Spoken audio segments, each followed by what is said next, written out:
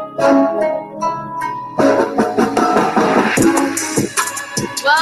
to Not My Rabbit Hole with Terry Joyce.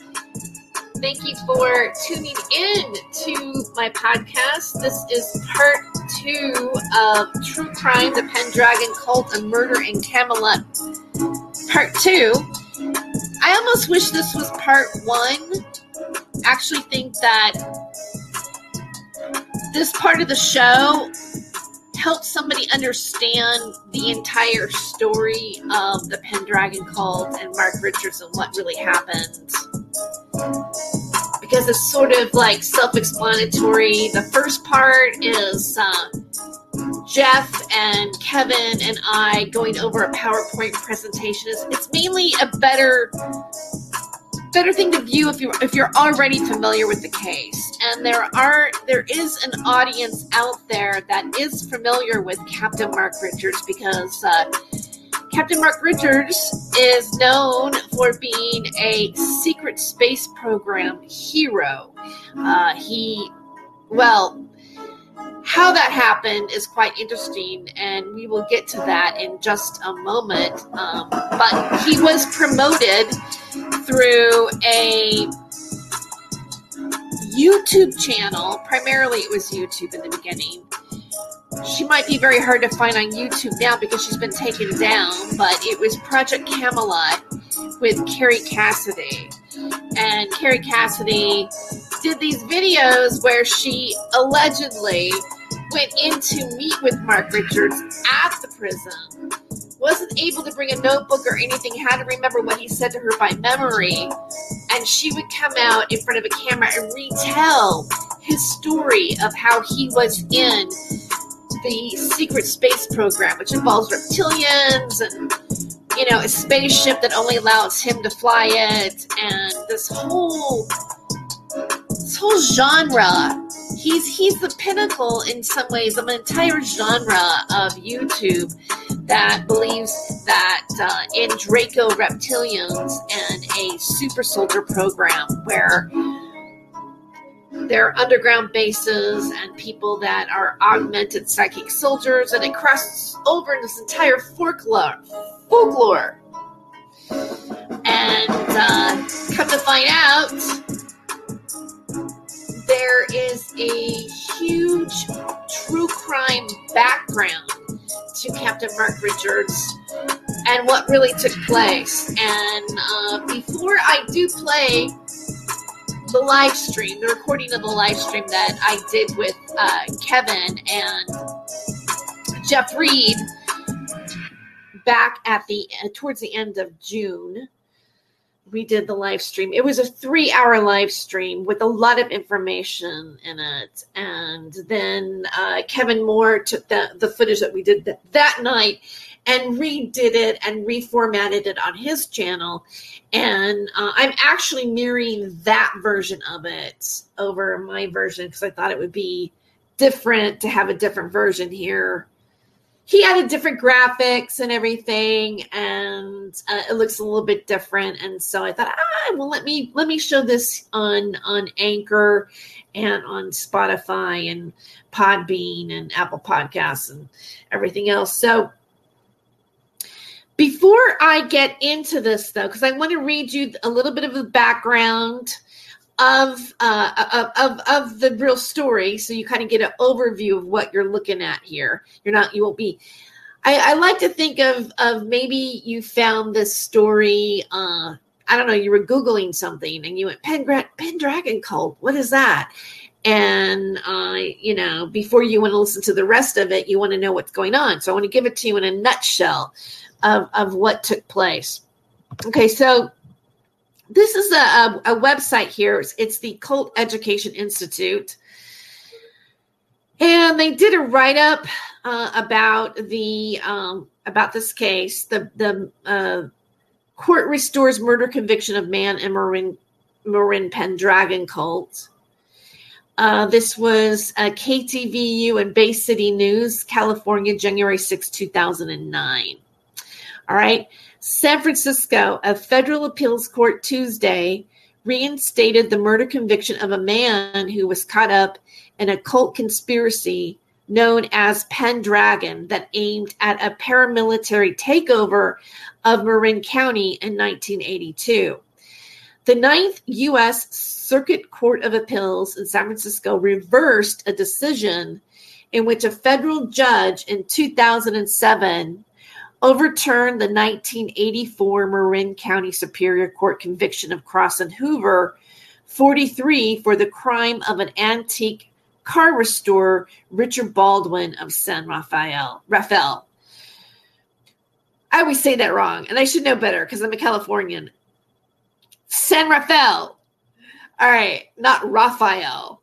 Hoover, who was 17 when he killed Baldwin, 39, by hitting him with a baseball bat and stabbing him with a screwdriver and chisel, July 6, 1982, allegedly at the direction of his employer, contractor, and Pendragon leader, Mark Richards. Prosecutors said the purpose of the crime was to obtain several $1,000s in cash carried by Baldwin. Hoover was sentenced to 25 years to life in prison. Richards was separately convicted of first-degree murder and sentenced to life in prison without possibility of parole.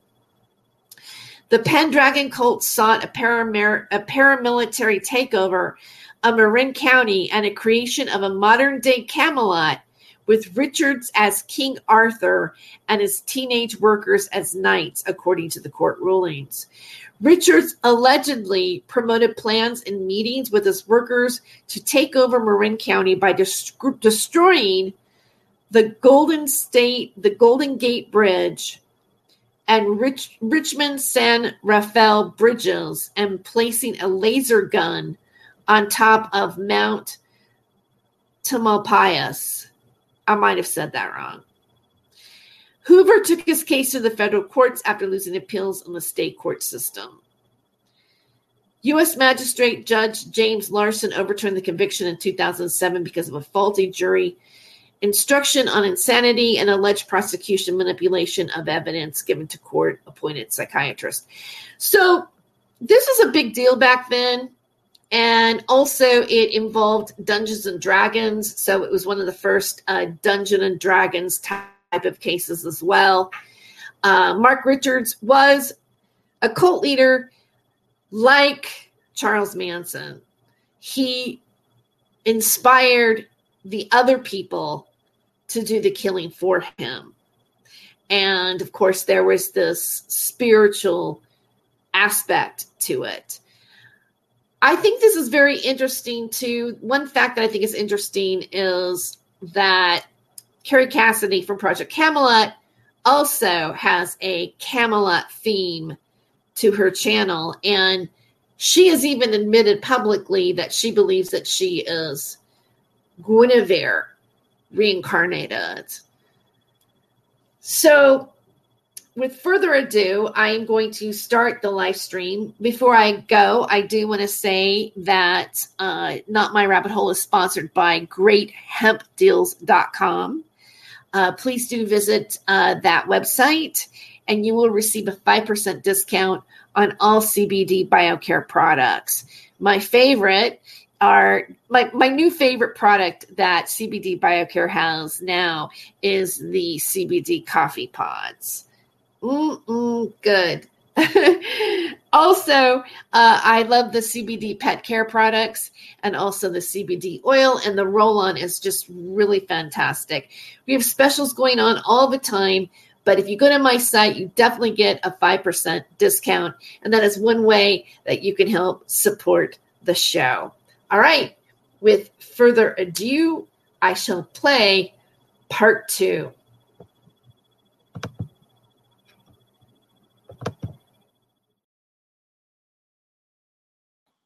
Yes. All right. Yes. I have a question, Kevin, about what happened with the relationship between Mark Richards and Carrie Cassidy. There's been has there been a split? Yes, there has a little bit, but maybe it's not as bad as we think. But because she's a Trump supporter and still believes that Trump's in power in the background, obviously Mark is not that type of supporter at all, nor is Joanne. So there's been that distancing a little bit. But I think with the next interview coming out, maybe she's called for help. at a time in need when I'm getting closer to this completion, which we're still a way off. I don't want to say when this is going to be ready right now, but because it's every day right now. Okay. And it's been that way for a while. But yes, there has been that split due to the political disagreements. Okay. And I want to play there's a portion of your interview that I'd like to play. Absolutely. You're welcome. You want to stick around and make comments on that too? I'd like to. Okay. Yes, thank you. All right. So let me pull that up, and I'm going to start it about the 48 mark. Yep. In the video, and let it go in that one little stream up into the district attorney speaking, because I think that is okay. So, and then your guests that you have had on, do you want to give a little plug for them? Yeah, they were from a podcast called Skeptic Psychic, and that was Richard and Kimber, their brother and sister.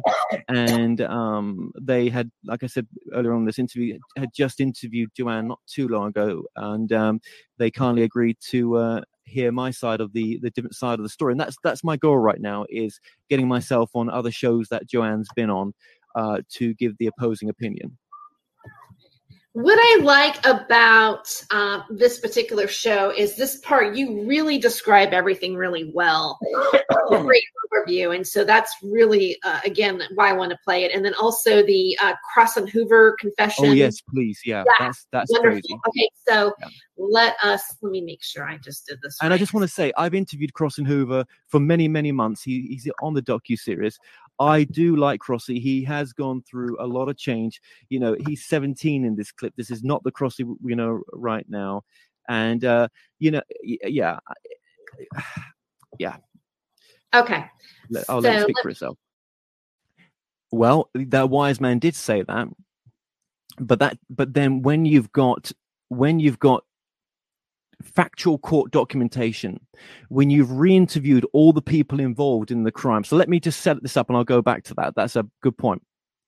So I'm going to miss bits out here because this is not the docuseries. This is just me, you know, off the top of my head, right? So Mark Richards in 1982 influenced a 17-year-old called Crossin Hoover and Andrew Campbell to take part in the murder of his friend, Richard Baldwin. Okay. Mark and Richard were good friends. Mr. Baldwin had been at Mark's wedding. They kicked around, you know, as friends. They knew each other, right? I mean, I mean, Mr. Baldwin, I wouldn't say had a best friend, but Mark was a friend. Okay. And Mark was running a construction business. Now, Kerry and Joanne will say the construction business was successful. He had money tucked away and all that kind of stuff, because she mentioned it on your show, right? No, it was not successful at all.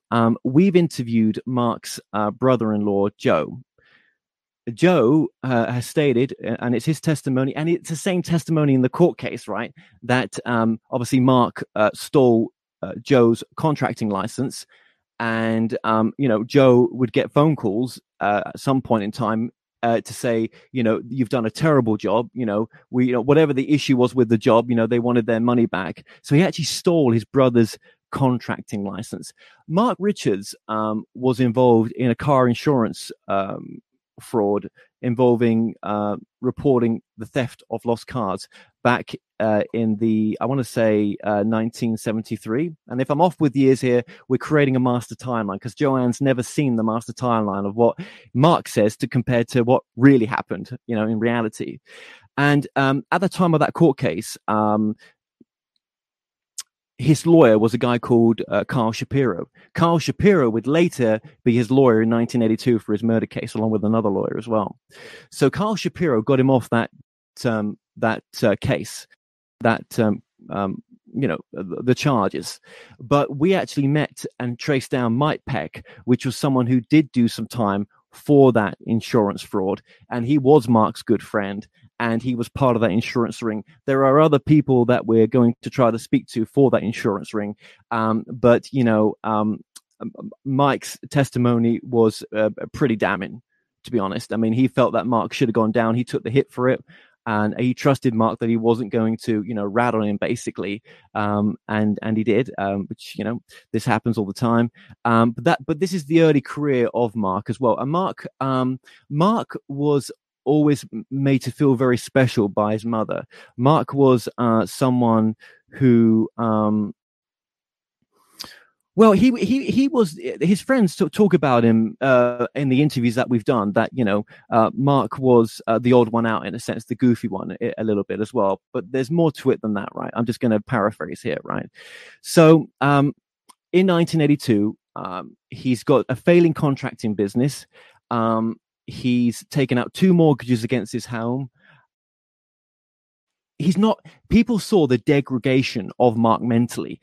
People that knew him back in the day, even his neighbors that have been interviewed by us, not by us, shall I say, we've got some third-party content, because there was, back in the day, maybe 10, 15 years ago, there was a student project where these students covered the murder case because they were family members knew Richard Baldwin back in the day, and for their film project at I think it was high school, they actually interviewed some of the legacy people in this case that are no longer with us, and they've signed over that footage, which is wonderful. And you hear the next door neighbors saying, look, we saw the mental degradation of Mark Richards at this time. He was not acting right. Many people have said that to us in the interviews that we've done with them. We've done over 23 people. Interviewed over 23 people, including Russ Blum, who was his friend back in the day, who in 1977 they set up to film, to make a film. Mark, Joanne talks about Mark being a filmmaker. It was Russ Blum who was the filmmaker. Russ Blum was about Mark being a filmmaker. It was Russ Blum who was the filmmaker. Russ Blum was the filmmaker, not Mark Richards, right?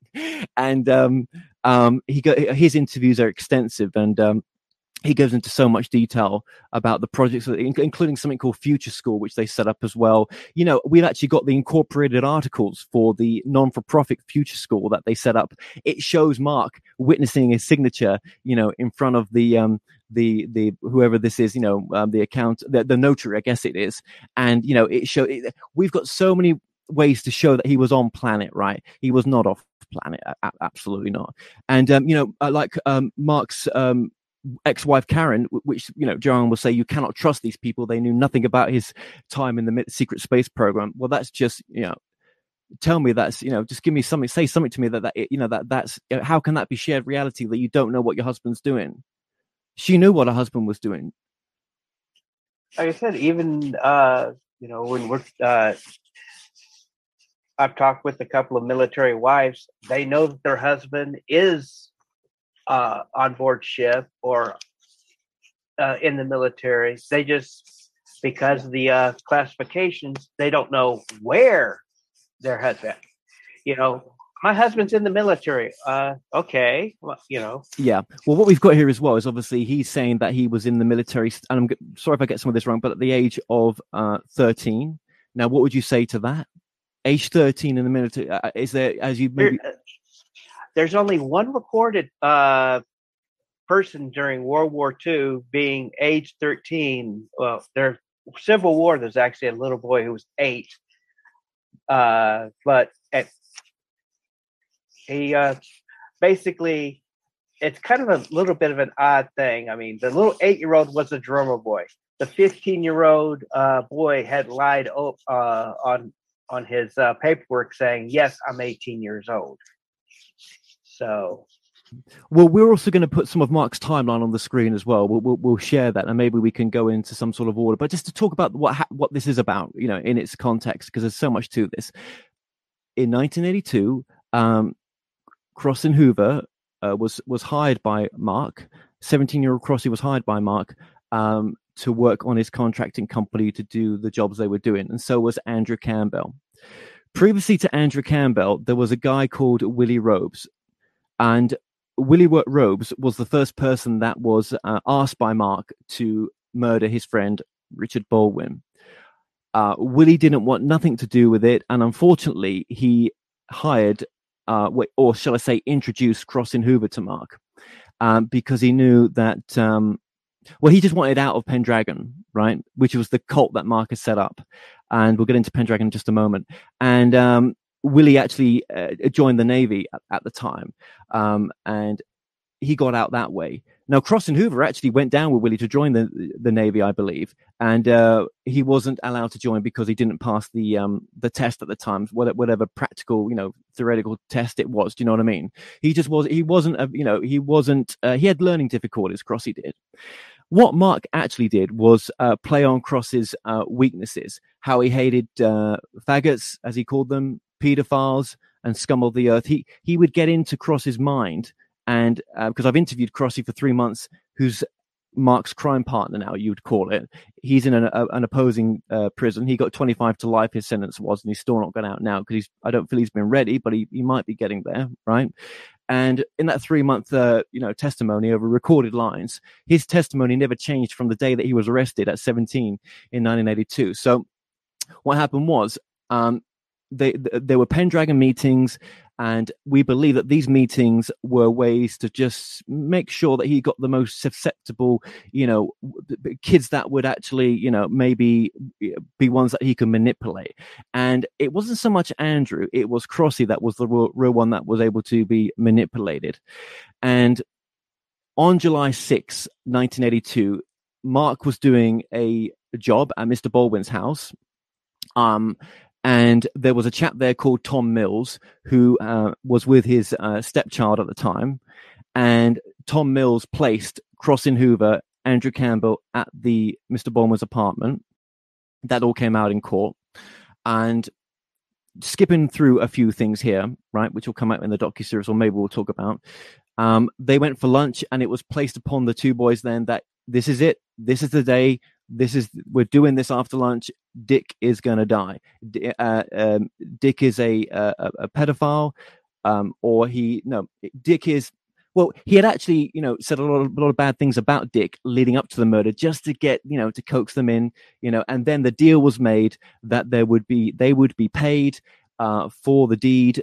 He would split the assets of Mr. Baldwin with the boys, and they would get the guns that they needed to start their cult, which would be the succession or the takeover of Marin County at the time. He was planning to take over Marin County. Now, Joanne denies all that, and of course Mark denies it, but in the 1982 court trial, where over 21,000 pieces of evidence plus were put into the trial, maybe not all that they collected that amount plus, but that there was maybe not all that amount that actually was shown to the jurors, because there was just so much, right?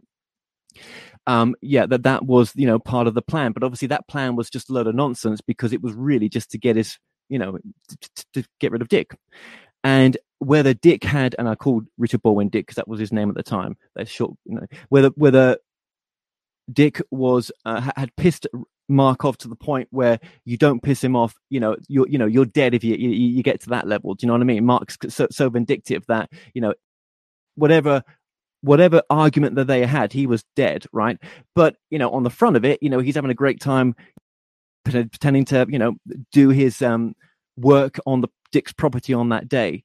So when they get back from lunch, Tom was leaving. Then it was the three of them, and they got Mr. Baldwin to take them down to Mr. Baldwin's classic car restoration shop by Crossy asking to want to see some of Mr. Baldwin's classic cars. Okay, so there's anything just from that point that you want to ask, please do. All right, my question was that we're talking about this big cult, which you said was the Pendragon. Whenever I think of Pendragon, I think of Uther, the father of Arthur, the king of the Britons. I mean, even King Arthur did not consider himself a Pendragon. It was his father's name, but he was up until he became king, he rarely used the name Pendragon. It was usually Arthur, of Britain, that sort of thing. It was later historians that actually compared him to the. Well, just to let you know, Mark was. We're going to get into Pendragon in the docuseries, but Mark was obsessed with Camelot, King Arthur. He was obsessed with it, and even when we went to the next door neighbor's garden of Mark's current old house, where Joanne was before she went to Oregon, the neighbors showed us some of Mark's old castles. One was in their house, and then one we could see from a distance because the guy knew where it was in the garden, just in the back of the garden. So he pointed to it, and it was crazy to see, and he had a room that his mum had made as well, called Tiny Town, which was a sort of, I guess like a Camelot themed room. Do you know what I mean? So this was something that he was obsessed with. He loved, the whole Camelot thing, which is kind of, strange. Well, I've met several people who claimed themselves to be Merlin. Oh, don't they all? Right? Yes. We're all Merlin. Yeah, we're all aspects of that soul. Yeah, I know. Who knows, right? Who knows? And he certainly thought so as well. I mean, this is, well, I'll just show you. This is volume 1 of one of the books he was writing at the time. There was 7 volumes of this that the police took away. This is Imperial Marine Book 1, which Joanne's published. And there was much more than that. And in the other volumes, it talked about the takeover of Marin County. It just didn't say it in here. Whether she releases the other 7 books, I doubt it. I mean, I'm not sure how much of a bestseller the first was, right? Now, the other also question I would possibly ask, and now it's just because Joanne did bring it up, the ET side of this murder story, I mean, that is one of the most compelling things about that, the fact of, oh, yeah, well, he was actually doing this. Oh, wait a minute. He was doing this all because he had the top secret clearance and he was off doing space things. Yep. Well, and Andrew's testimony and many other testimonies, he was there. He was there. What Joanne's been told by Mark is that, Andrew's a CIA, or maybe she would term it New World Order, has New World Order connections in the family. So does Crossy. I mean, what fucking nonsense, right? Excuse my French, and this is supposed to be PG, but when you meet these people, New World what? That's what they would say. It took ages to track Andrew down.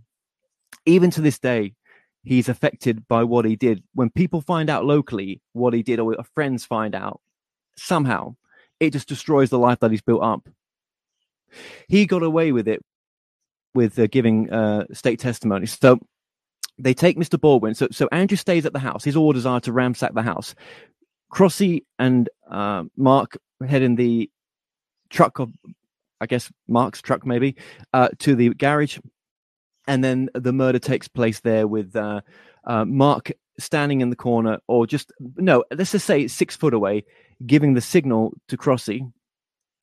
And then Crossy attacks him with a baseball bat. Baldwin's last mumbling words, were, why are you having this done, Mark? Why? And then obviously Crossy was handed a screwdriver by Mark, and then Crossy stabbed him to death numerous times. And that was the sad, tragic ending of Mr. Baldwin. And the pain that he must have gone through with those stabbing and the bloody bat and everything else that Crossy don't remember because he was just out of his bloody mind when he was doing it, right? And when they came back, so they wrapped the body up there, and they came back and to the house, and Andrew came to the front door, something like that, and and they said, "Is it done?" And just Mark said it was bloody disgusting, and God knows what state they were in blood-wise, but they've cleaned a lot of it off, but I'm sure there's splatter on them. Crossy lost the plot at that point of the house. He's just on a bike, just riding outside, just like a child, because he's separating reality at that point. So Mark is shown by Andrew everything that they found at the house, including marijuana, guns of Mr. Baldwin, and cash. Then that day they go and buy a boat. Mark is there. That's one of the witnesses is the boat buyer. Mark, Andrew, and Crossy are there buying the boat. That night late evening, they take the boat to the garage, lower Mr. Baldwin's body on the boat. Then they go to the marina. At the marina, the security guard identifies them all because the security guard at night sees them all there, asks what they're doing. Now, they all had guns at that moment. And at that moment, I think that had something gone wrong, that man would have lost his life as well. We've just been another one added to the boat, right? But he lets them proceed, and they put some money through the door, which was money to be given to have the boat there. Say that they're going to go out fishing, and they then try to dispose of the body. When they first tried to dispose of the body, they couldn't get it to sink. Eventually, they tied an outboard motor to the body, but as the retired deputy Edward Barbarian has said, the chain was too long, and as the tides changed and as the gases in the body expanded, eventually a week later or somewhere around that time, the body floated up. So for a Navy captain to make such a trash job, a killer, a trash job of disposing of the body, it doesn't make any sense. It's not true. And at the time when they were disposing of the body, Andrew and Mark in the end didn't want nothing to do with it when they were banging the body with the oars and stuff to try to get it to go down. It was Crossing then that said, I'm going to take care of this. You guys don't want to do it they didn't want to do it really because it was so grotesque, you know what I mean? That Crossy took care of it in the end. And I guess they gave him some ideas with an outboard motor, but it wasn't, to them, it was their detriment, because if the body had not floated up, obviously, it would have been more difficult to have, for the court to have placed them where they did with the murder. So there's many factors that place them at the murder. Another factor was on the day that they were arrested, Mark, Andrew, and Campbell knew that the body had popped up, and Crossy just felt intuitively that this is it, they're done. Right, he told me on the phone he could just feel it, right, and something was going to happen that day. So they had a lot of Mr. Baldwin's property and items from the murder at the house. The duct tape that they wrapped the body up with, tied the body up with, coaxial cable, all able to be linked, because of properties of the duct tape as well. It was all forensically linked, right? And that was part of the damning evidence as well, was obviously, as they're pulling out of the driveway, this is like a week later, with the boat behind them, and they go, in the truck, maybe the boat was behind them, right? And they're going to the dump to get rid of Baldwin's safe, pink slips, because obviously they took the safe as well, Baldwin's safe and everything else. And of course, Mark took no responsibility, said that Crossy just brought it to the house. Do you know what I mean? Of course he never. And actually it was Mark that drilled the safe, and it was Keith Andrews that confirmed that in the court testimony, because he was there when they had just drilled it, and it was Mark said that we had just drilled it, of course. So that also, connection with the items in the back of the car was another connection to tie it all down, right? And on top of that, then Mark had taken Mr. Baldwin's credit card and cards and opened up credit accounts to various different establishments across the San Francisco Bay Area, like TVs, hi-fis and stuff. And in some shops he went to take out credit, but they were going to install it, so he had to say no. And those people were brought into the court case as well, because that identified that they, at least Andrew and Crossy, Andrew and Mark were present, at the buying of that as well. Mark's police interrogation, one of the only interrogations he had in 1982, the day of being captured, the day of actually, a funny story of him being captured is he actually leapt out the car as they were being chased by the cops. And Crossy then had to grab the steering wheel. It's like a film, do you know what I mean? To be able to drive the car, and then pulled over. But yes, in his 1982 police interview, he was scared. He was asking for the cops not to leave. He changed his story. He admitted that he in the end that he knew that these boys had done something.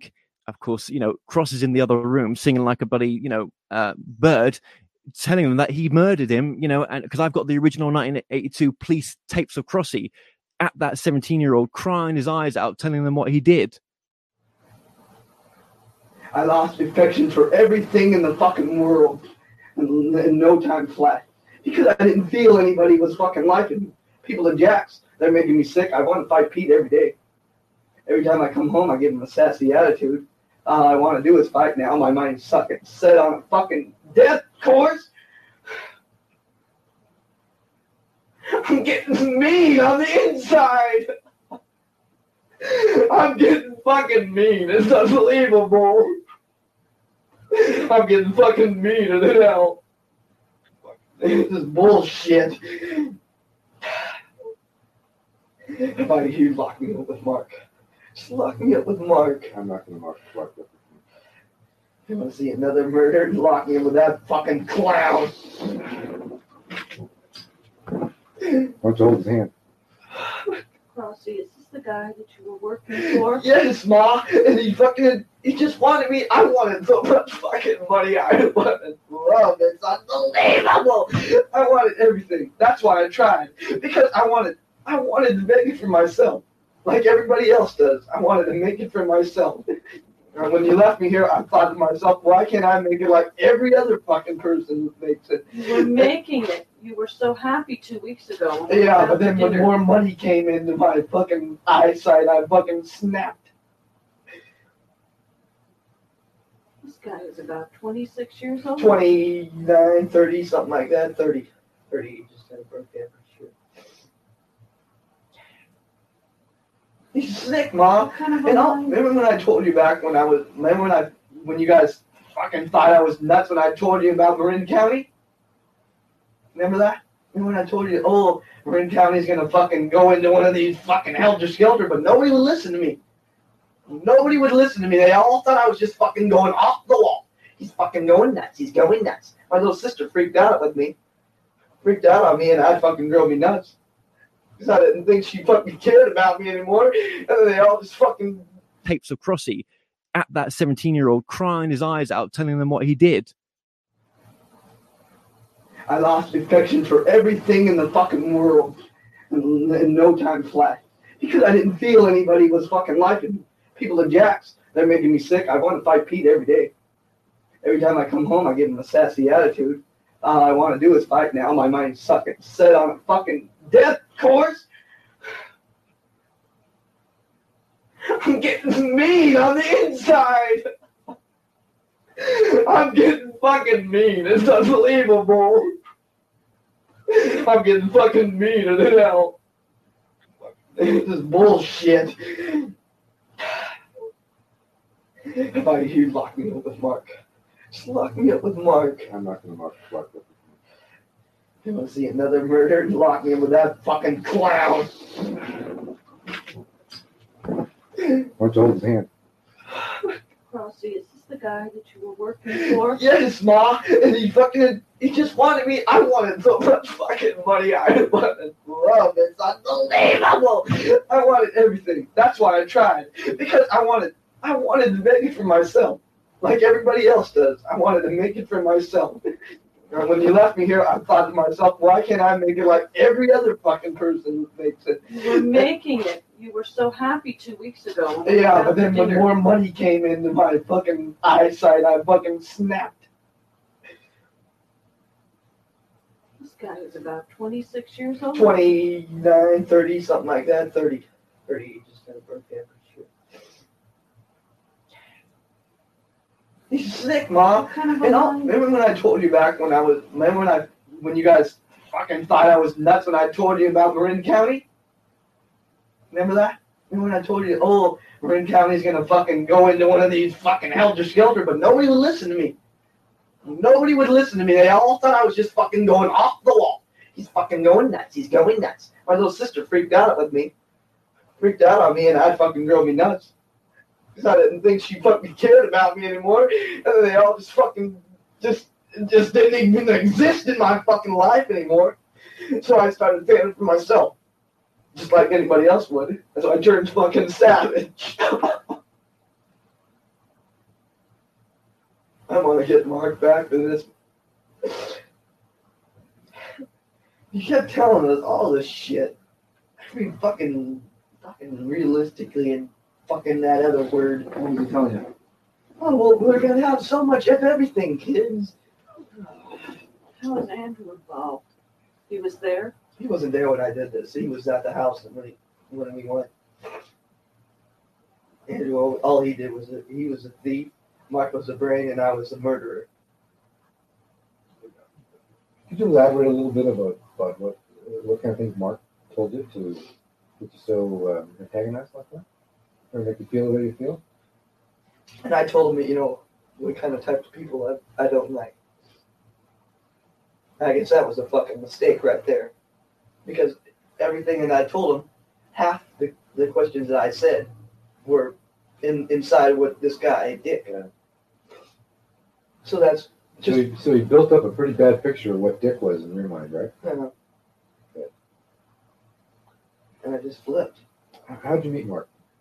Through a guy named Willie, and he took off to fucking Navy. How long ago? A week. Monday. He left Monday. No, I mean, okay, how long ago did you meet Mark? I'm sorry. 3 months. 3 or 4 months. Fucking damn mother. Oh, where is he? Yeah, just let me have him for 10 minutes.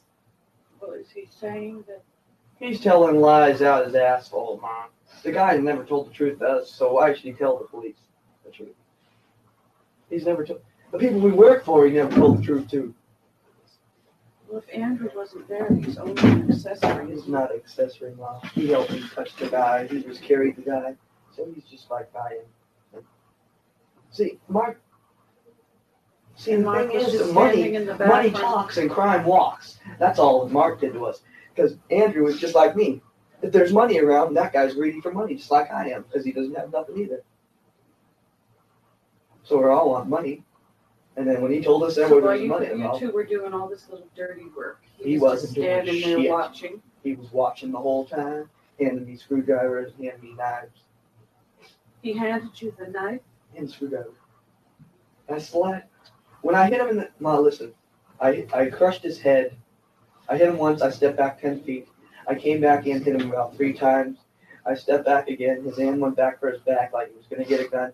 I stepped over onto his chest. I slammed a fucking screwdriver through. I put a knife up there. I stepped on the knife. The knife crumbled into a billion pieces. I grabbed another regular knife, screwdriver. I stuck it through the side of his head, and I stuck one through the side right there in the temple. And I turned it around like a blender. These people like Joanne, have said they've read all the court transcripts and there's flaws within it all. Some of the flaws that she speaks about are just so crazy. And I put it to the retired, I'm going to pause it just for a second. deputy. Actually, Julian Salt is in the chat. He just said hi. Hi, Julian. Thanks for being here. And do you have any comments that you want to say about that little piece right there, Kevin, that we just played? Other than it's pretty yes. shocking to listen to. Yeah. I mean, that police interview is just terrible. And just to think how Mr. Baldwin left this planet. And, I mean, it was one of the most horrendous ways to have your life ended, right? And both myself and Jeff agree on a lot of things, especially on that, how disgusting that is. Really got me rattled. And, yeah, for him to prey on these guys. Hi, Julian. Yes, we know you visited the prison. Yeah. Julian had met Mark a number of times. I mean, Julian knows the story really well as well. I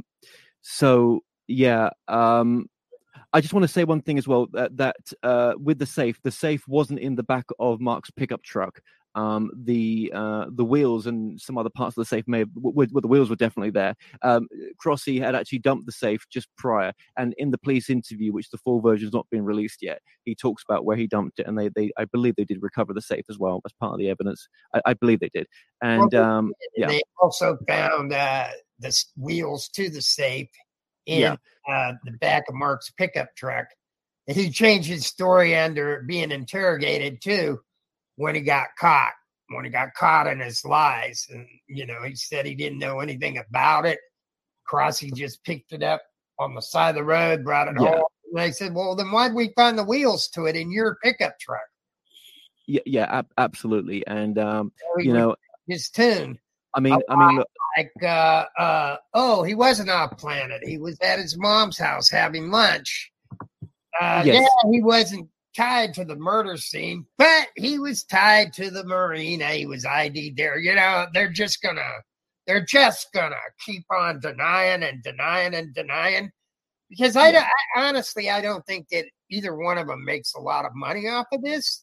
Well, They love the attention. let's just go there. Let's just go there. You know, They love the attention. This is well, their attention gravy train. yeah. Well, you know, obviously Joanne's heard, and her followers have heard this now. This crossing over testimony that's only just come out to the public, right? And for them to say it means nothing to them, that's just not the case. I mean, logical people and people with a brain can know that that is a true testimony there, just based. You know, I mean, I'm no psychology degree, but just look at his voice here. I mean, listen to his voice and what he says. It's just obvious that he has just been arrested, and here's the thing with Crossy. He's always stuck with his story. He's never changed it. So, yeah. So Julian says he's a master con man. I have proof in the false degrees. He claims he has 4 degrees from 3 countries in 5 years. Physically impossible, as well as claiming to be a Rhodes Scholar at Oxford. Yes.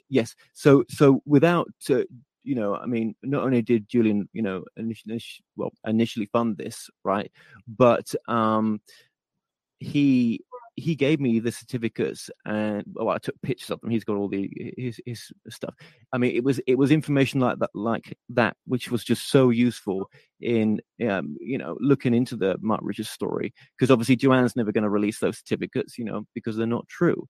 I mean, Julian was speaking to, as we've said, Mark for a long while, and it was Kerry Cassidy that put me in contact with Julian, because she said to me, and it was in the end of the conversation that we've probably not heard. You have the whole phone call uploaded on your channel, don't you, Terry? Yeah, I do. Yeah. I don't know if she says in there. Does she say in that conversation about going to see Julian? I can't remember. She drops Julian Salt in it. That's right, and that's right. And Julian had never. I think Julian is okay for me to say that he'd heard the opposing opinion before, and actually, I feel that Joanne. Because Joanne likes to control the conversation, let's be honest, right? And she controls it all the way through, and she controlled it as well with Julian. I think Julian wanted to get his case reopened, and I don't think she really wanted him snooping in there and looking at the case. And it was myself that, I went to see Julian just after coming back from seeing Jeff and being introduced to all these backlinks of the case and everything else. And, I think it was a bit of a shock to him to begin with, because he had put a large portion of his time into, supporting Mark, and he was going to financially support him as well. And the only reason that Mark turned him down financially, which was the only good thing he did towards Julian, was he knew that there was nowhere to go for this case. No chance. Right. No chance. Because I've said, and like the facts say, his lawyers were some of the best that they could get. Exactly. They didn't try to build a defense for him and get him off. They knew he wasn't getting off.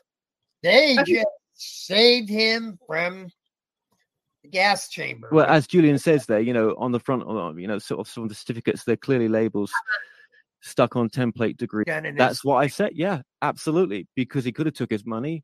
And he wouldn't have got the money, but the lawyers would. But that's what I'm saying. So the lawyers are the only ones that won't pay. And yeah. I guess there's a little speck of a heart in there somewhere. Well, I didn't want people snooping into his case. He was quite happy, as you've always said, Jeff, to be institutionalized, because he may not be ready to ever admit to what he did. Well, so I only found out tonight about that I own business, and that is not something to move on from. That is interesting, Jeff. That is really interesting. That is very significant. He would only be there if he was a JCAT on heavy-duty psychotic meds. My friend was there, and he was a level 3 closed B status. And you know who was on his cell block? Tex Watson. Okay. Yeah, no, I know that. I've been to that. Well, that says a lot. They moved my friend from where Mark's at now up to Ione to Mule Creek, and that's I how. wonder if he's been, if other inmates have said to, hey, this guy's suffering more mentally than the rest. He needs help. Do you know what I mean? What delusions was he saying in prison? They all are suffering. Well, that. yes. Especially the ones that are maxed out, like Richards. You know? And even if that was true, right? And I know I'm not saying it's not, Jeff, but even if it was, he would still deny it to his wife, and she'd still believe him. Just like he told her the story of the space legs, where he went to go see a doctor externally. They took him out because he wasn't well from some vascular problem with one of his legs, and the doctor was like, "Well, if I didn't know better, I'd say you've been into space looking at those legs." And of course, it's believed because that's what the story was told. Unless we've got two cons together here, and actually Joanne is on it, and it looks like to me. Yes, she's mentally manipulated because he's the largest manipulator, but she may be in on this con as much as he is. So Julian says he respected me while I was writing to him. The minute I spoke out, Mark kicked me off of the EDH board of directors and replaced me with Gil Banks. Jill Banks. Gillian Banks is the lady that is a psychic friend, but she's also channeled Ellis Lloyd Richards, and when she's done the channeling, it's like, you're doing great. Of course, you're on the right road. Keep going on this road, Jerry. My old psychic friend, who I think is obsessed with Mark, and and had desires on his house, and then Carrie is obsessed with Mark. So I'll continue on the video too, but sure. I noticed that Carrie says that Carrie's Sixth Sense says Carrie's channel is gone again on YouTube. There is I think someone else is uploading some of her stuff on there right now, but she's gone. Okay. As Jeff would say, she's been kicked off, and actually her following has decreased. She would say it's different, but see, this is why she's stuck on the QAnon stuff right now, because that's where the traffic is right now. I was kind of hoping we could do this show tonight and not mention her. I know, but I know. Yeah. Well, that's a good point. Let's keep the name to that. Just to that point. Marin County. Here. Okay, let's keep going here. I'm going to take it up to the district attorney, because what he says is compelling. Yeah, I find that. That puts the nail in the coffin for it. I mean, things like, well, anyone that knew Dick knew that Dick, only wore shorts, and the body, because I had the autopsy pictures, and what she was doing with the autopsy pictures, I don't know, but I had the autopsy pictures, but I gave it to someone, so I don't have it anymore. But he was wearing shorts and trousers, and everyone knows that Dick doesn't wear trousers. I'm like, what is Mark feeding you to even think that's an opposing opinion, right?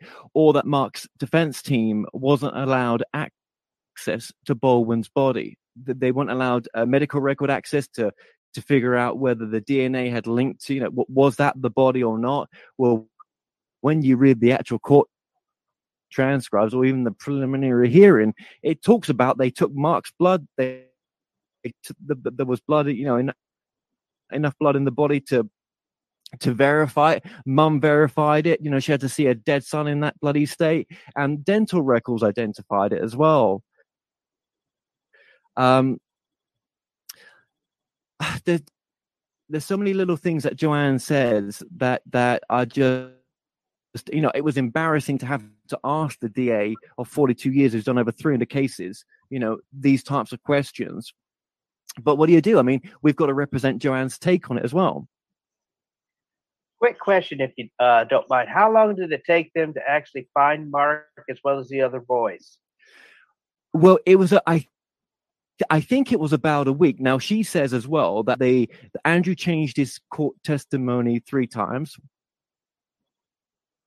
And she also says that Andrew's testimony was hearsay. But when you speak to the retired DA, hearsay is allowed. Where she's getting that hearsay is not allowed, she's saying that his testimony is hearsay. When you listen to which she was invited onto, when she don't want to come onto it, she didn't want to come on to it. She was invited to be as part of that group discussion. Says a lot when she didn't want to be invited onto it, doesn't it? That's just not the case. She went into detail about how his testimony was allowed.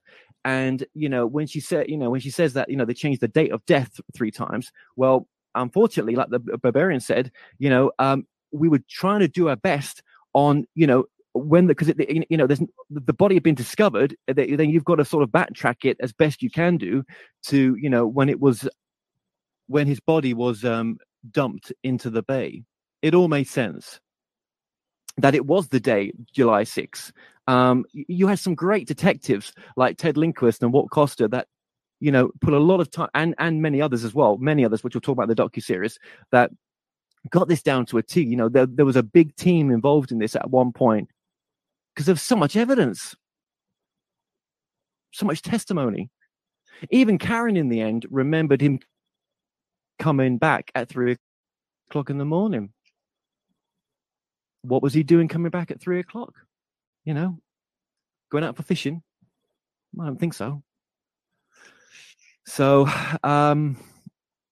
yeah, might be. I've gone I out don't fishing think right so. after work a couple of times. Oh, yeah. Fishing for a way to get out of it.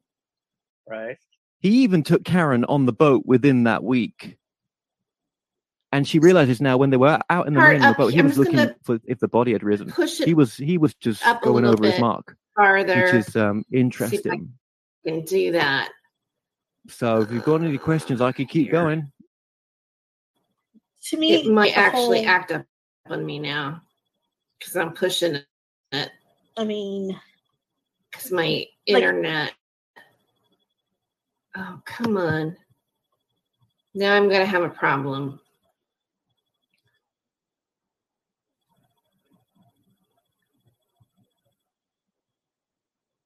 Maybe about a little abuse to get her in more. Get that fish eye bidding. This is my dream. It's your dream. But you can see the cracks showing when she does the book that she does because she's becoming empowered. There's a change. Now she could be manipulative. She could be very manipulative, and actually she's playing both directions where she's going to get the property when he dies, and she's just waiting for that, or there's other reasons why she's doing this. So it could be her. It could be two manipulators with each other, and he's the largest disease, or it could be that she is just absolutely, she talks about in love with him. I gush, almost when he comes in. I know that he's a captain because, Captain Mark Richards is walking through. You can tell the presence. People forget that his dad was in the military for a long time. Here's another thing about his dad as well. He talks about all these secret space program missions with his dad, right? Dad was in the wheelchair in the court trial. Dad was with a walker. Unless he's controlling it from his wheelchair. No, Mark never released any of this until his mum died because even though his mum died of dementia, they would have been so upset with them doing this. When the year Mum's Mark died was the year he sent Joanne to the conference. First conference. Mum's dead now. Off you go. Do my bidding.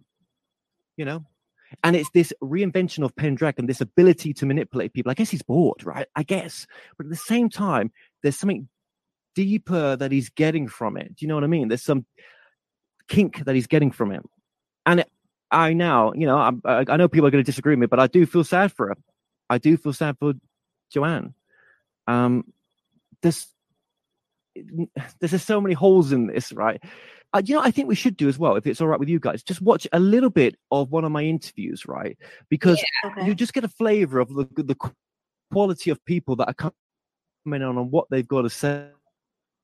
Now, this is an unedited version of the interview that I was going to get invited Joanne and some of her people like Gillian Banks. Gillian Banks is a lady in England that is a friend of Joanne Richards, and Gillian Banks, I think Joanne does her bookkeeping as well. That's her UK client, but I believe that Gillian Banks is channeling Lloyd Ellis Richard, the father of Mark Richards, to Joanne quite a bit, and she's misleading Joanne in believing that what the message that's coming through from this channeled message is you're doing great. No.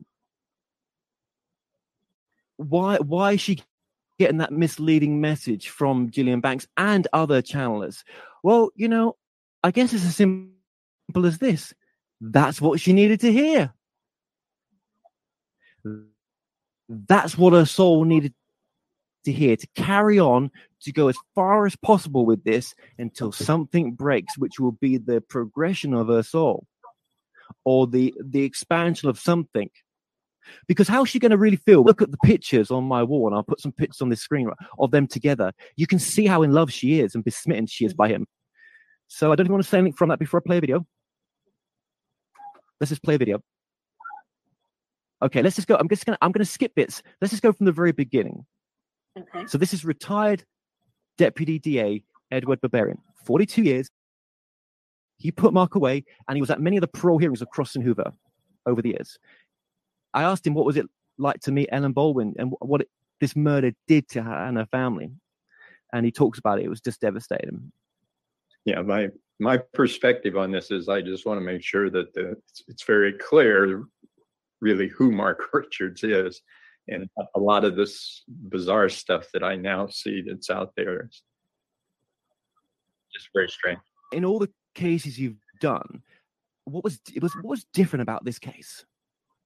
This one, just the use of, I guess, use of the fantasy tale to try to entice and recruit the people he wanted to help him commit this murder and theft that he ultimately set this whole thing up to accomplish. And the way he did it, the way that he developed this plot was different than what you see in many cases that you deal with. Thank you. So this is we're going to get back into the case a little bit. This still relates to it, but have you kept up with the, and we want to call it nonsense, of what's being posted about Mark Richards currently? To be honest, no, I have not been following that on a regular basis. It was until your folks kind of reached out to me and said, here's what we've been finding. I did some quick Google research to see some of this stuff, and it's very strange. But I was not, regularly every month or year trying to figure out what Mark Richards was doing. He just is a very disturbed young man. Not young man anymore, but was a very disturbed young man. I think very narcissistic and compelled to try to accomplish things from a money standpoint that he couldn't do through his own business efforts. And the way he got into this was just very strange. Do you recall any evidence forensically linking Mark back to the wrappings that were on the body of Baldwin, or any? Well, that's why. I'm sorry. That's why the truck is so important. That when they made that contact with the truck, you find in that truck the material that was used to wrap his body. You found cable material, duct tape, and we did have experts from the California Department of Justice come in and testify about the fact that I believe it was the cable. There was a match involved that they could say that cable had been used to wrap the body or secure the boat motor to the body, so that with Mark, being the one in possession of that in that truck, that is a forensic link to him in the crime. And there's duct tape too in there because the body was wrapped with duct tape, and we did have some work done on that. And the duct tape, from a forensic standpoint, it's kind of like looking at a bullet rifling. You know how you have stripes and things that appear when someone's been shot? Well, you can look at the construction of duct tape, and it will have unique patterns as far as the material that's used in the duct tape roll. And that duct tape roll had the same type of stripe markings that the ones that were found on the body had. So you had that type of a link forensically. In those days, what was this, 1982 or so? Yes. DNA was not really a thing that was. It was out there, I guess. Basically in Great Britain at that point. Yes, it was. But the But it really was not something that was being used regularly like it is now. So we didn't have that type of DNA material available, or even probably the training or knowledge on how to look for that. I believe there was a bloody paw mark. Oh, yes. Yeah. What before DNA, what was used was the standard blood typing work that can be done when you find a blood sample or bodily fluids, and you can get ABO typing, things of that nature, as well as some other markers. And what was found at the murder scene, which was the classic garage owned by Baldwin, on a bumper was the bloody palm print of Hoover. That was there. His current wife goes on she's been on a number of talk shows. I mean, she continues because they don't vet her and they'll just take her on to tell a story. And in most of those shows, she talks about Mr. Baldwin being a child pornographer, and that Mark found out that he was actually making child porn. I don't believe that was ever in the court case. And as I spoke to Walt, it wasn't. As I spoke to Detective Costa, he did say to me that had even come up at the time, that would have been in the court case. It would have been part of whatever was presented. We don't try to, your victims come in all shades as to what their characters are like. That, as horrible as that type of a thing would have been, it would have been something that would have been rolled into the case as part of the material. It would have been obvious if that had come into the case that it would have been something, again, that can be pointed to that Mark Richards would have used. What do you recall of Mark's mother, Lois? And she was an enabler, I think, of him. She was extremely protective of him. That's about what I can say. She definitely, I think, was part of Mark's problem with his mother. But that's interesting. And what do you remember of Mark's father in the court case? Not, to be honest, not a lot. He was not in physically a very good condition, as I recall at the time. One of the things I did pick up in looking at this material that's been floating out here is how Mark is referred to as a naval officer or something. He was not a captain. Yeah, which is just ludicrous. He was never in the military that I'm aware of. Now the father was I'm told was a different situation. He did have some military contact, was a respected military man, I believe. But his son, Mark, was not a captain in the Navy by any means. So I don't know where that all comes from. So with his father, then, was he in a wheelchair during the court case? Yeah, that's what I recall, is that he was in a wheelchair. And I really had very little to no contact with him. I believe he had a metal plate in his head as well. He could have. Yeah. Yeah, I don't know. So he was wheeled in by Lois into the court, I guess. Yeah, I believe he did accompany her, or she brought him to court, I believe. In the wheelchair, yeah. Okay.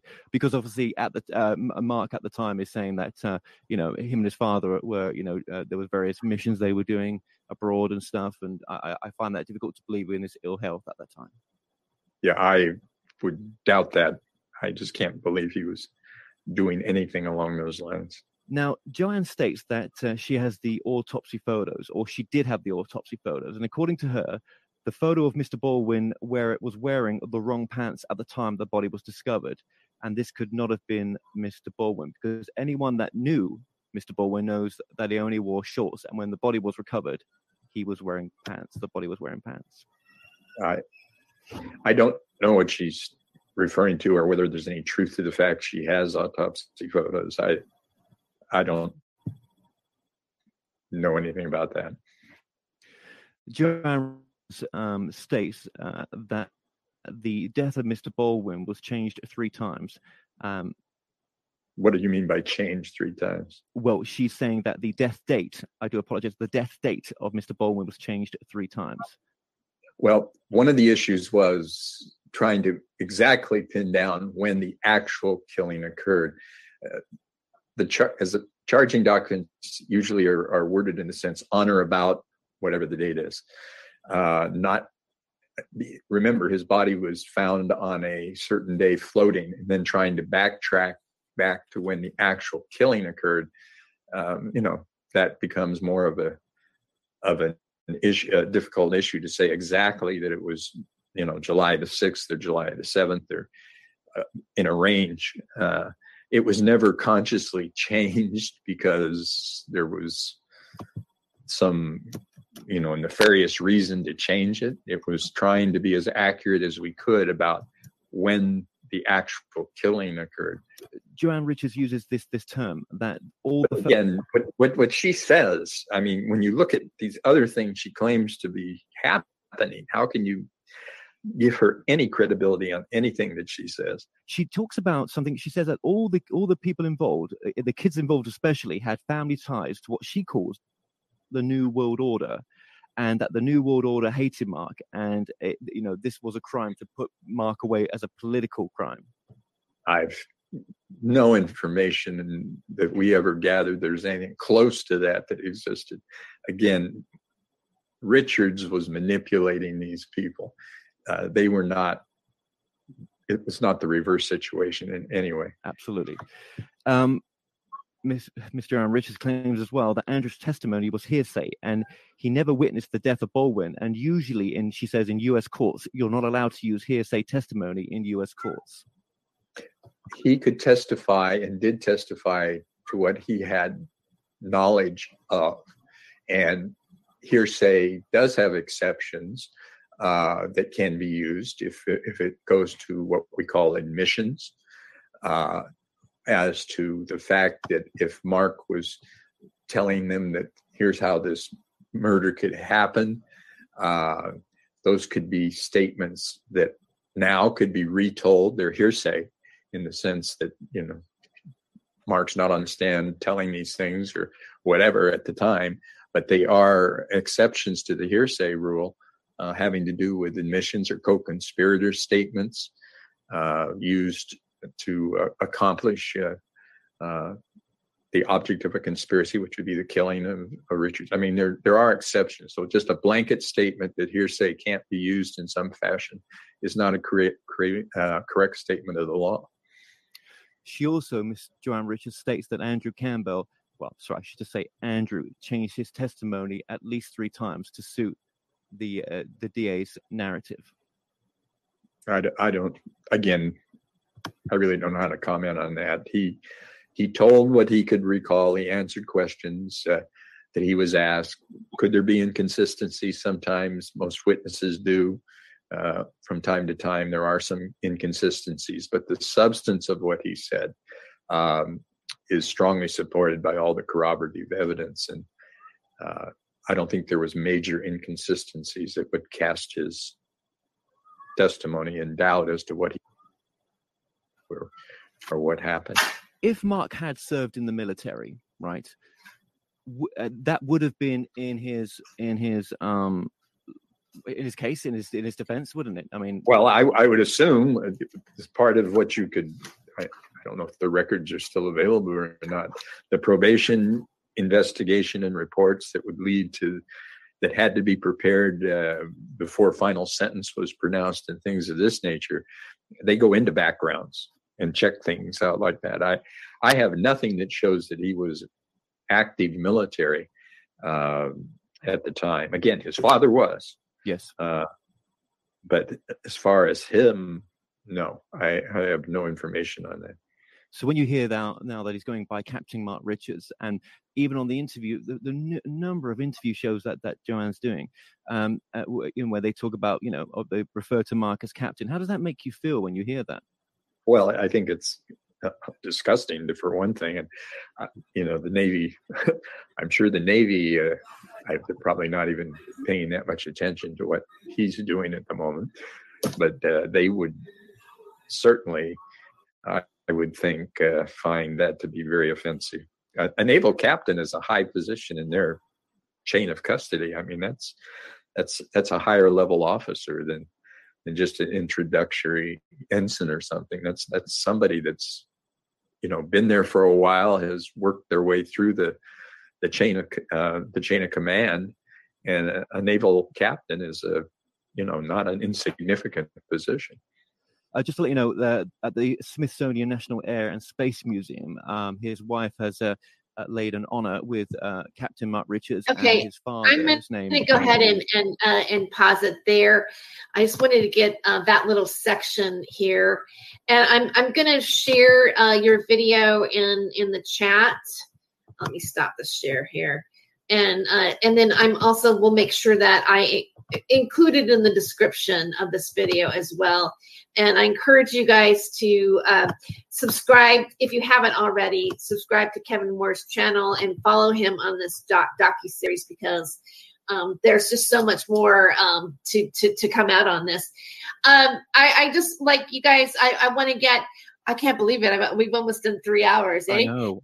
You hung in there hard. I'm really proud of you guys. Jeff, you have a birthday coming up on Saturday. It's Julian's birthday tomorrow.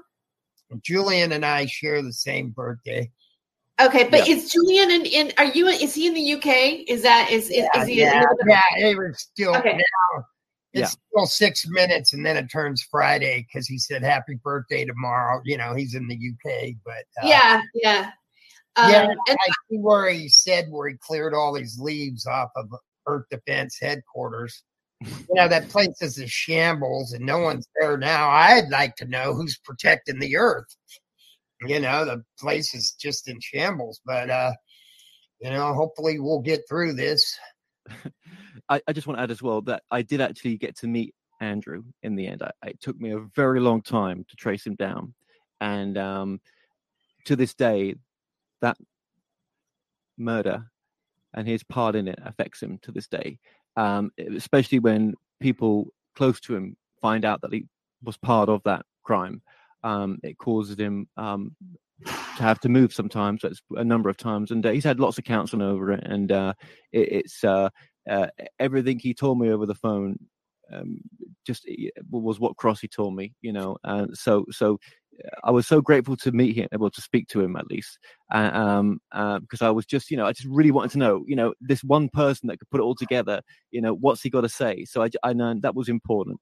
And just to say this as well, that there were civil cases by Susan Baldwin brought against a lot of the Pendragon boys, and including Andrew as well. So Mum didn't just stop with the court case. This has affected so many lives, and then it gets worse when people like Kerry Cassidy or anybody that gives Joanne a platform to spew this crap. Well, she's done the book now. She's got the book. I mean, what's that going to mean?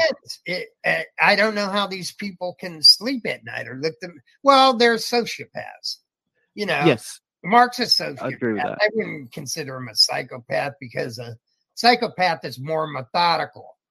Crossy's a sociopath. They react on spur of the moment, on their temper or whatever. I mean, you heard that very disturbing confession from Crossy. Well, he's working on that. I mean, he's been working on that. Yeah, for but a long I'm just time. simply saying the difference between sociopaths and psychopaths. Sure. Mark didn't think this out. He winged it. And then when the going got tough, who got going? Out on the boat, the whole bit. But he even evidence that ties him to this, and right. Anybody with half a brain cell can see it, So they can go on and denying all they want. They just, people are seeing them for what they truly are. He even took Karen out a few days after they dumped the body, and he was looking to see if the body had come up. But to her, they're just having a nice little picnic out on the bay, on the boat, but he's looking for his mark, as you do. So I just want to say, that's love, right? That's when you're in the wrong relationship, when the guy that you're dating is looking up for the body that he killed while he's taking a picnic on a boat. That's but of course, everything we've watched there, none of it means nothing to Miss Richards. and except for the hearsay, and that's a shame. It's a shame. And you know, it's sad that she says there's no evidence linking him to this crime. It's chock full of evidence. Yeah, and if you don't look at the crime, you can't. You know, you see the SSP workers for what it is, just a load of shambles, a load of rubbish. But, you know, she's free to have her opinion, and I'll let her have her opinion. But you know, it's not what. Unfortunately, in what she chooses to believe or not to believe has no effect on reality. There's a question here about Joanne's channel. Does Joanne have a channel? No, she doesn't, but she's got Dragon Hill Books Publishing, which is a publishing company, and she's got EDHQ. Is it .net or .org? I think it's .org. If you just type in EDHQ, Earth Defense Headquarters, and Mark Richards, you'll find it. You'll find it. Yeah, I mean, I appreciate you, both of you doing this with us. Thank you. Sorry, I should say I sorry to leave my cat getting into the, he's like a child, and this is his out. That's when he goes crazy. So he's like, he had like this in his mouth. I'm like, no. We got into this way back. I have treats. I'm trying to con him to be quiet. I've got treats here. You'd be like Simon Parkinson with all the cats. I should probably end the show here pretty soon because he's a long time ago, Kevin. One of the things that just cracks me up is because my two daughters were with us when we were down in Marin County. Oh, that's right. Yes. And they're in the back seat, and they're not very old. And we pull up to the marina and Bella asks, "What are we doing now?" And Say goes, "Oh, this is where they dumped the body." You know what? There were times when I forgot that they were there because it was so quiet. It's hilarious. And I was yapping away to it and saying things that, there was. I enjoyed all that filming and that all that filming and much more that I've done. And there's so much more to do to this, and I'm gonna give it the justice it deserves. I want to, it's going to take time yet, but 2023, I truly believe that that's the end for me for this. And to be quite honest, yes, I'll be doing media interviews after to promote it and everything else, but after that, I've got the ISNN, the International Spiritual News Network, that I want to concentrate on, and I'll be glad to put this to bed. But to see it through is just so important for me right now. So that's why we're taking our time to get it right. Well, I thought that DA. Thank you for seeing it through. DA was very, very compelling. Yes. And then to find out tonight on this show about I thought you knew that. Yeah. I guess you didn't. Yeah. Yeah. Well, Sixth Sense was saying that when you Google Pendragon Cult, this came up number 2 in the listing, this live stream right now. So that's kind of exciting. I think that goes by the That's cool. That's well done. Yeah. Yeah. You know what? Thank you, Kevin, and thank you for keeping on this. Because it's really important, I think, because a lot of us are in this UFO grouping and community and everything, and then to pick it apart and find out what's the truth and what's really being scammed. And this is a huge thing, and it's been just covered up, like I know.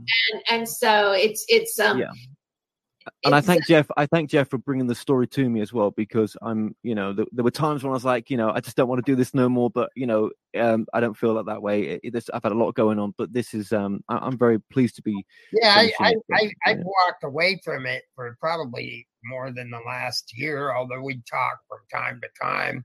Yeah. But,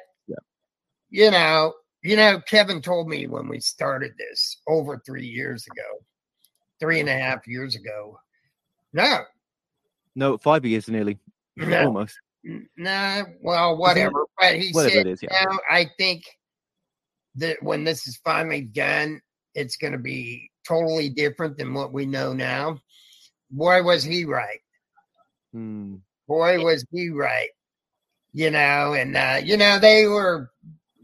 there was a lot of people that expressed interest in it, other clowns in this ufology, like they thought we were coming after them next or whatever, or tried to tell us what to do, what not to do. Oh, I remember. I'm not going to mention any names, but no. God, Kevin went at this like an animal. they were banking on the fact that this happened so long ago. Kevin never would have been able to 5 years. Okay, Julian. Yeah, I think Right, it's guys. 5. You know, they were banking on most of these people being dead or the Yes. witnesses. Yes. Kevin Yes. never run. I didn't even imagine he was going to run down the people he did. I was with him when he ran down Karen Bacon, you know. Oh, yeah. Yeah. Well, you guys, I'd hate to like make this party end, but I know, but yeah, we've got to get going. I want to thank Mario Seiko because I think he left at one point to take his medication and then came back for coffee. So he really hung in there for 3 hours. Thank you for hanging in there. Yeah. But and I thank you for being here, Kevin and Jeff Reed. Thank you. It's the first time I've had you on the show actually. I'm gonna. Is there any final thoughts? What you guys want to say before I? Let's start with Kevin. You got any final thoughts? Get this latest stuff out and not let it die. And I think Kevin did a good job with the recordings of Crossend's confession, but more importantly, the retired district attorney Barbarian. That was so compelling. It's just sort of revived my interest. It really has. And I double on what Jeff's saying there, but I'll also add as well. I hope it's going to be a docu-series of discernment in this community to, really, try to hone in on that for people. Just because someone says something, right? How does it really feel? And, we've lost some of us our sense of discernment. So, yeah. So thank you both. Julian says we've been at this 5 years, and I've been trying to get somebody to pay attention to this project for 5 years. So I'll put in 10 years. 10 years on this. Right. Well, all right. Well, Okay. thank you guys. I'm gonna I will say goodbye to I guess this is the first time I've ever had anybody say goodbye to anybody here. You have a nice night now. Okay, so I wanted to Joanne. Good night. Okay, Kit from Studio. Okay, so I'm gonna say goodbye to Kevin and Jeff, and then I'm gonna end the show out. Thank you very much. It's the way it says kick guests. You're kick them out of here. All right, they're gone from the studio. All right. I just wanted to turn you guys on again, remind you that I have written a couple of articles on my blog, and I'm going to pull this up really quick before I go just to kind of show you. This is, it's taking a moment. Okay, I'm going to share the screen really quick. Just another plug. I have a Not My Rabbit Hole blog, and I've done a couple of articles. One of the articles was my final in my journalism class, okay? And I did that on Stephen Cambion, so you can read about that here from Truth Seekers. I also did an article called The Neo-Homeless, and this was an essay that I wrote. And I want you to kind of be aware of some stuff about this. I talk about homelessness from the pandemic, the different types of programs that have happened for people that were homeless, different lifestyles like van life. And then I also talk about a program that I'm in at my college that helped me out because last year, right before finals, I ended up not having a home, and I'm in a subsidized housing kind of situation. I am a journalism major. I'm looking to transfer to digital journalism is going to be where I want to get my BA at. And one way that you can support me here on the channel is to RSS feed it, look at the, read it, maybe hit an advertisement because I am on Google's AdSense. I do have something going on with me right now. It's just a little hiccup, but I did have an issue with my financial aid. I kind of am in a rough spot. So if you do want to donate, or I have a birthday coming up on July 4th, if you want to give me a little birthday gift, I'm going to run a little ticker tape here on that. Here, so you can kind of see there. Also, if you go to my blog and you click onto one of the articles, there's a donate button there too, but I've got PayPal, Venmo, Cash App. There's also in the description here. Anyway, and I'm also I just have a little rough patch until August because I'll be tutoring biology anthropology at the college, which I'm really excited. I know it's kind of out of left wing, but I'm actually going to tutor part-time because I took biology anthropology last semester and they asked me to tutor. So, what did I do here? I didn't mean to do that. Oh yeah, and then okay, I do want this. So I'm going to leave with a little video that I did about this, and I just want to thank you all for being here tonight. This was a really I have been into this topic since I did a show with Kevin Moore about 2 years ago. So I've been following Kevin's work, and I really wanted to give this update about Mark Richards and the Pendragon Society and Carrie Cassidy and all the other scamming things that are out there, because we are looking for the truth, right? All right. So good night, you guys. Good morning, actually. And I hope your Friday and your holiday weekend here in the United States is good. Hope you enjoy it. And I have a birthday on Monday, so here we go. We're going to be 1 year older, but hey, I'm still alive, right? That's the main thing. Hi, everybody. I wanted to let you know about my blog site. It's called notmyrabbithole.com. And just recently, I uploaded a new article, a new post. It's actually an essay that I wrote in my English 3 critical thinking class. It was my final at the end of last fall. In the essay, I pretty much cover the homeless situation that we have here in California. And, I guess it applies for other states too. I also talk about the 7 million people that were going to be potentially displaced and homeless because they couldn't work during the pandemic, and the different programs that helped them and how maybe they failed them too. Right now, I am in a program that I talked about in my essay that I actually am in now at the moment. And so that's in the essay as well. It is a subsidized housing that helps students at the college that I go to. So I will be following up on how successful that program's been in my next blog. I hope that you will include my blog in your RSS feed and that you will share it, and that you will also tune into my podcast that I have as well. You can also like me on Facebook at Not My Rabbit Hole. I'm on Facebook, I'm on Instagram, and I'm on Twitter, and this is on TikTok. I hope to see you guys soon. Bye.